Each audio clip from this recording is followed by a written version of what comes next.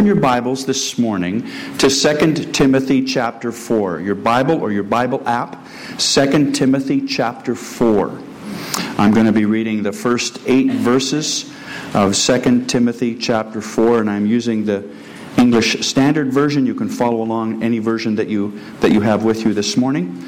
The first part of this passage will not appear on the screen, so don't rely on that. 2 Timothy chapter 4, beginning at verse 1. Paul writes to Timothy, I charge you in the presence of God and of Christ Jesus, who is to judge the living and the dead, and by his appearing and his kingdom, preach the word. Be ready in season and out of season. Reprove, rebuke, and exhort with complete patience and teaching. For the time is coming when people will not endure sound teaching, but having itching ears, they will accumulate for themselves teachers to suit their own passions, and will turn away from listening to the truth and wander off into myths. I'm just a little tempted right at this point to say, I think we're there. I think we're there. Verse 5, as for you, he says, always be sober-minded, Timothy. Endure suffering. Do the work of an evangelist. Fulfill your ministry. And it's really the next 3 verses that totally captured my heart and my mind as I studied this passage in preparation for today. Verse 6 says, I am already being poured out as a drink offering, and the time of my departure has come. I have fought the good fight. I have finished the race. I've kept the faith. Henceforth, there is laid up for me the crown of righteousness, which the Lord, the righteous judge, will award to me on that day, and not only to me, but also to all who have loved his appearing. Wow. I mean, when you read this passage, you're not only inspired by Paul's life and his testimony and his ministry, you are confronted by the urgency with which he lives. I mean, there is a sense of urgency in this passage. He said, Jesus is coming. That day is fast approaching. And he says he's going to judge the living and the dead. So we better be ready. We better be ready for his appearing. He's coming. Be ready in season and out of season, he says. Be ready when it's convenient and when it's not. But be ready. You can almost taste the earnestness in this passage. You can almost taste the determination in these verses. So I guess the question that arises out of this passage is the question, how can we get ready and stay ready for the coming of Jesus? I think it's a good question to ask on the last Sunday of the year, looking into the new year.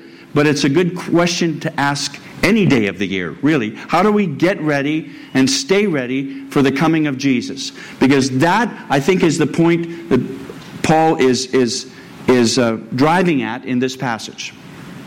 And there's several good suggestions for getting ready and staying ready till Jesus comes. First of all, consider your life an offering to God rather than a monument to men. Consider how you might live your life in a way that brings blessing and honor and glory to God, like a living sacrifice, rather than spending all your time and all your energy and all your money building some monument to men that doesn't matter past the life of you or the thing that you build. 2 Timothy 4:6. Paul says, I'm already being poured out as a drink offering, and the time of my departure has come. So, this is the last letter that Paul writes. 2 Timothy is the last letter that he penned. He has a sense that his time is coming to a close. And here he describes his pending death in Old Testament sacrificial language. He sees himself as laying down his life as a drink offering poured out upon the sacrifice of God's service. He sees himself being poured out as a drink offering your life to God, living as a sacrificial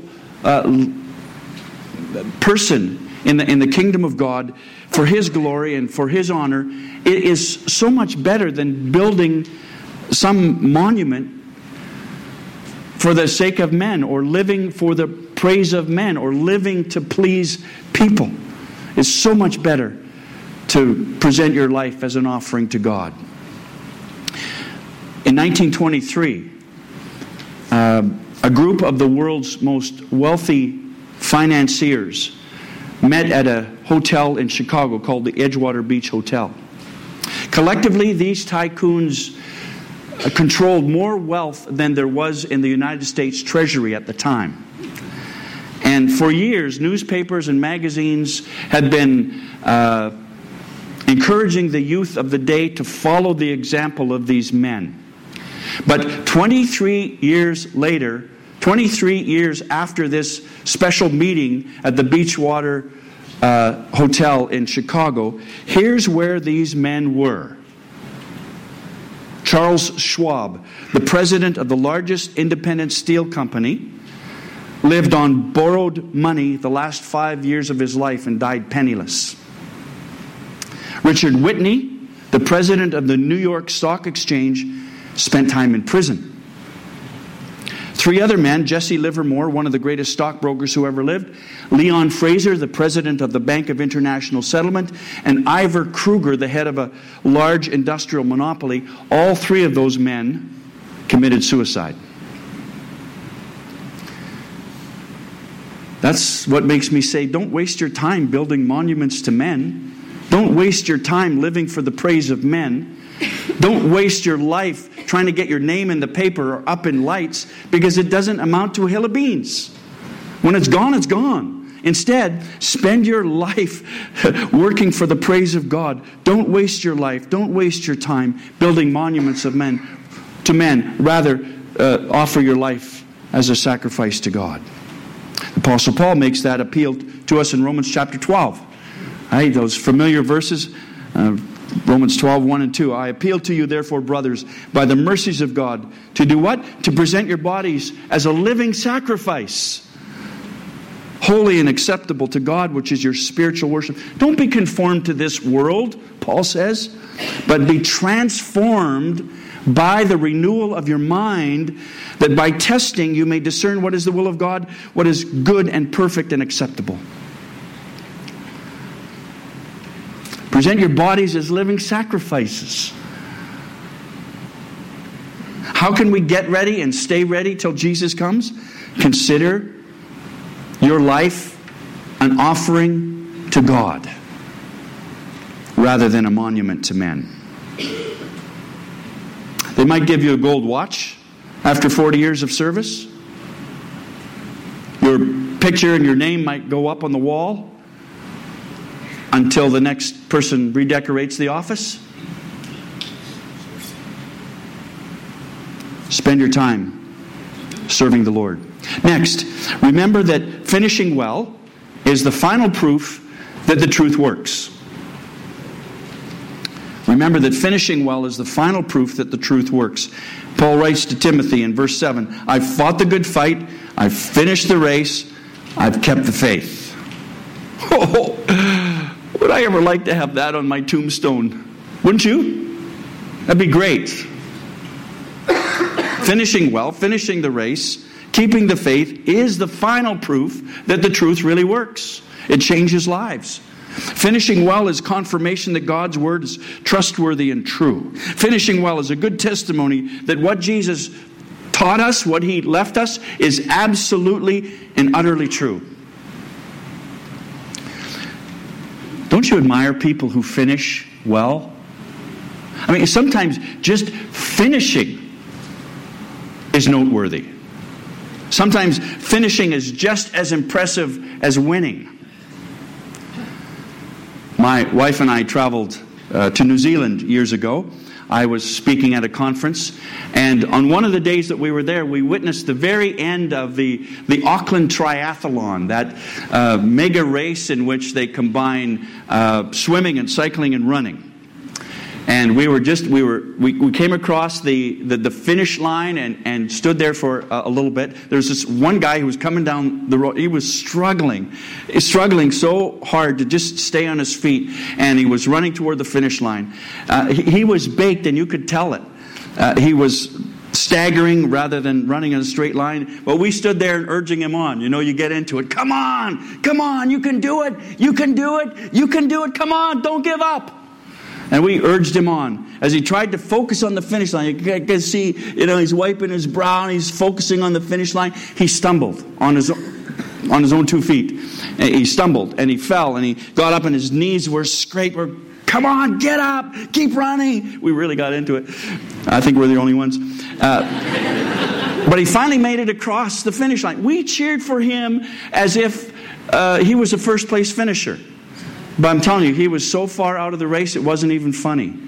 They were already packing up the grandstands, disassembling. They'd taken all the banners off for the race. Most of the people had gone home. This guy was one of the last place finishers. But it was exciting that he finished. We were just excited that the guy had the stamina and the endurance and the perseverance and the tenacity to finish the race. Sometimes finishing is just as impressive as winning. Poor guy didn't win a thing. It was a done deal.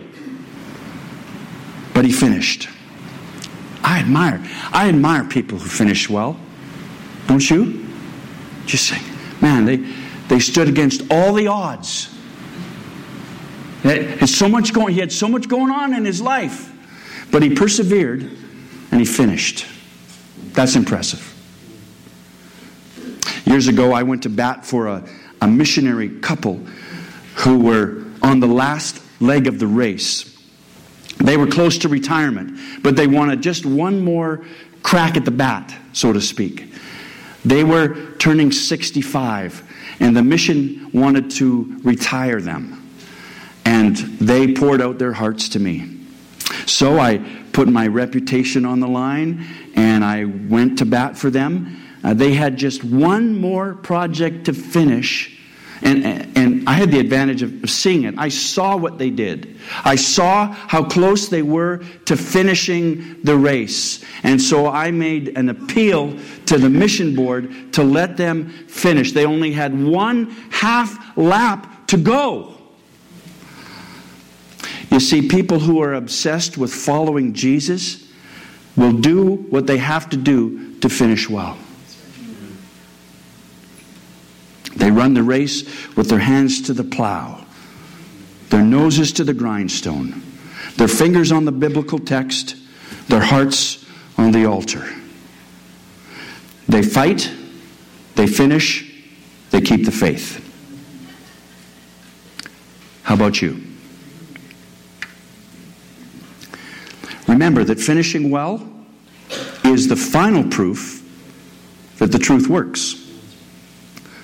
So how can a believer in Jesus get ready and stay ready? How do we prep for 2018? How do we prep for the coming of Jesus? First of all, consider your life an offering to God rather than a monument to men. Second, remember that finishing well is the final proof that the truth works. And then finally, Paul concludes his exhortation to young Timothy in verse 8, where he says, "Fix your eyes on the rewards of heaven, not the enticements of earth."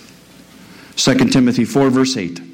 "Henceforth there is laid up for me the crown of righteousness, which the Lord, the righteous judge, will award to me on that day, and not only to me, but also to all who have loved his appearing."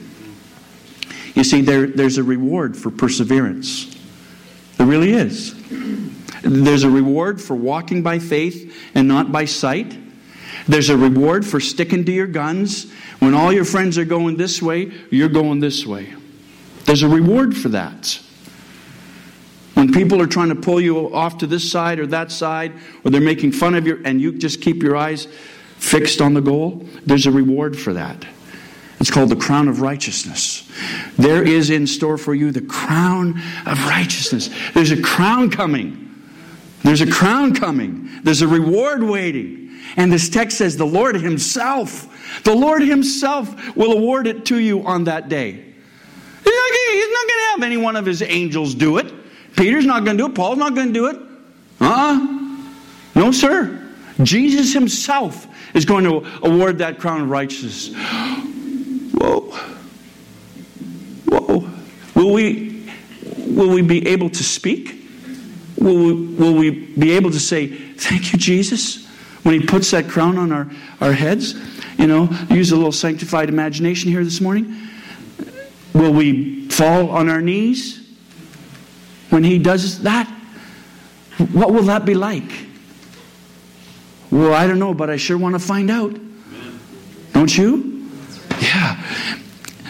See, that's why John will write what he writes with such urgency in 1 John chapter 2. He says, do not love the world or the things in the world.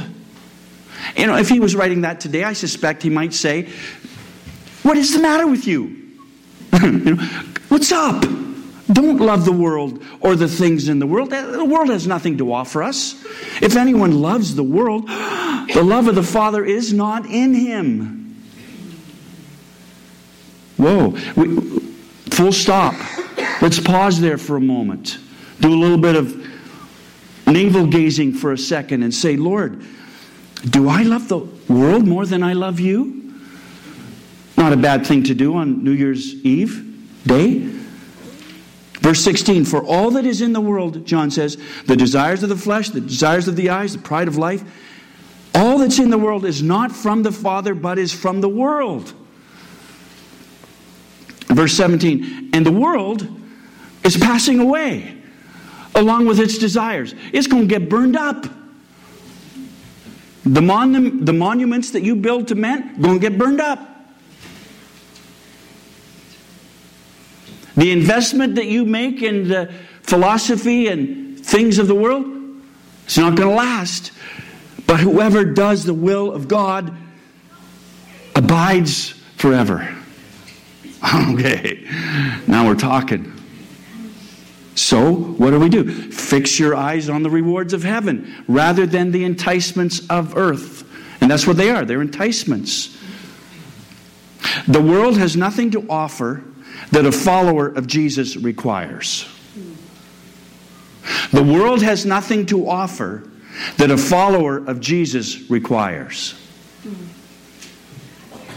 The world has nothing to offer that a follower of Jesus needs to survive and serve God. The world has nothing to offer. This world is not our home. And so we need to fix our eyes on Jesus, the author and perfecter of our faith. We need to fix our eyes on the new heavens and the new earth and the full restoration of all things at the moment that God declares it will happen. A day is coming when our Heavenly Father will wipe away all the tears from our eyes. There will be no more mourning and no chemo and no death, no crying, no pain. It'll all be over. The former things will have passed away. So, fix your eyes on the rewards of heaven rather than the enticements of earth. Because that's what's going to last forever, not this stuff. Colossians 3 also reminds us to seek the things that are above, where Christ is seated at the right hand of God. Set your minds on things that are above, not the things that are on earth. It makes no sense to set your heart and mind on things on earth, because that stuff is going to pass away. It's all going to be gone in a flash. Just boom, it's over. For you have died, he says in verse 3. You have died. You've been crucified with Christ, and it's no longer you who live, but Christ lives in you, and the life you live in the flesh, you live by faith in the Son of God who loved you and gave himself for you. You've died, and your life is hidden with Christ in God. When Christ, who is your life, appears, then you also will appear with him in glory. So, fix your eyes on the rewards of heaven and not the enticements that are on earth. Makes perfect sense, doesn't it? Sure it does. And what about Hebrews 12? If you're not convinced yet, let me take you to Hebrews chapter 12, verse 1. Let us run with perseverance the race marked out for us, fixing our eyes on Jesus, the pioneer and perfecter of faith. For the joy set before him, he endured the cross, scorning its shame, and sat down at the right hand of the throne of God. Consider him who endured such opposition from sinners, so that you will not grow weary and lose heart. Thank you, Jesus. See, the only way that we can persevere, the only way we can set our hearts and minds on Jesus, the only way that we can offer our lives to God as an offering rather than a monument to men, is the fact that Jesus has gone before us. He's the author and perfecter or pioneer of our faith. The only reason we've got faith today is because of Jesus. So let's fix our eyes on the Lord Jesus Christ and the rewards of heaven rather than the enticements, the allurements, the temptations that are here on earth. And there are plenty of them. Right? We know that. And some of them are just plain fun. But it doesn't last. It doesn't last. I want to finish the race and keep the faith. Don't you? I want to be ready in season and out of season. I want to be found ready at his appearing. Not saying, hold off. Just, hold off another day. Hold off a week. Hold off a month. I got to get things. No, I want to be ready when he comes. I want to be ready. I want that crown of righteousness, don't you? That the Lord himself will place on your head. I want that. I want that.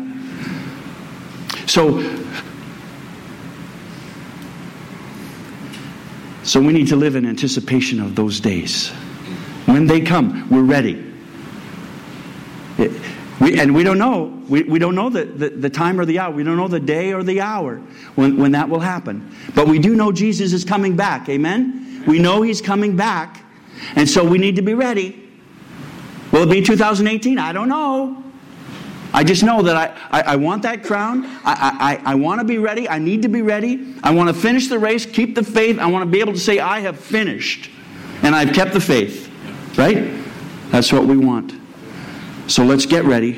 And let's stay ready until Jesus comes. Let's pray together. Dear Lord Jesus, I have never been less anxious and more ready for your return than I am today. Although not many of us, Lord, live with a sense of accomplishment like Paul did when he was able to write those words, I've fought the good fight, I've finished the race, I've kept the faith. Still, we look forward to that day when we will see Jesus face to face. We do. We look forward to that. And so by the power of your Holy Spirit, the Spirit of truth and the Spirit of love and the Spirit of power, would you ensure that we get ready and stay ready for that day? Lord, would you work in our lives in such a way that we have the motivation, desire and the grace to get ready and stay that way until the very day when Jesus comes? For that we have to cast ourselves upon your grace, and we do that again this morning. We long to wear the crown of righteousness someday in your perfect time. But until you come, Lord Jesus, until you come, please know that we consider it an honor and a privilege to serve you in building your kingdom. Thank you for allowing us to come alongside of you in the work of the kingdom, to identify where God is at work and join him in that. Thank you for that privilege. And until that glorious day when we see Jesus face to face, we shall run with perseverance the race marked out for us. We shall fix our eyes on Jesus, the pioneer and perfecter of our faith. Why? Because he first loved us. And so we pray this all in the exalted, wonderful, glorious name of Jesus the Messiah. Amen. Amen.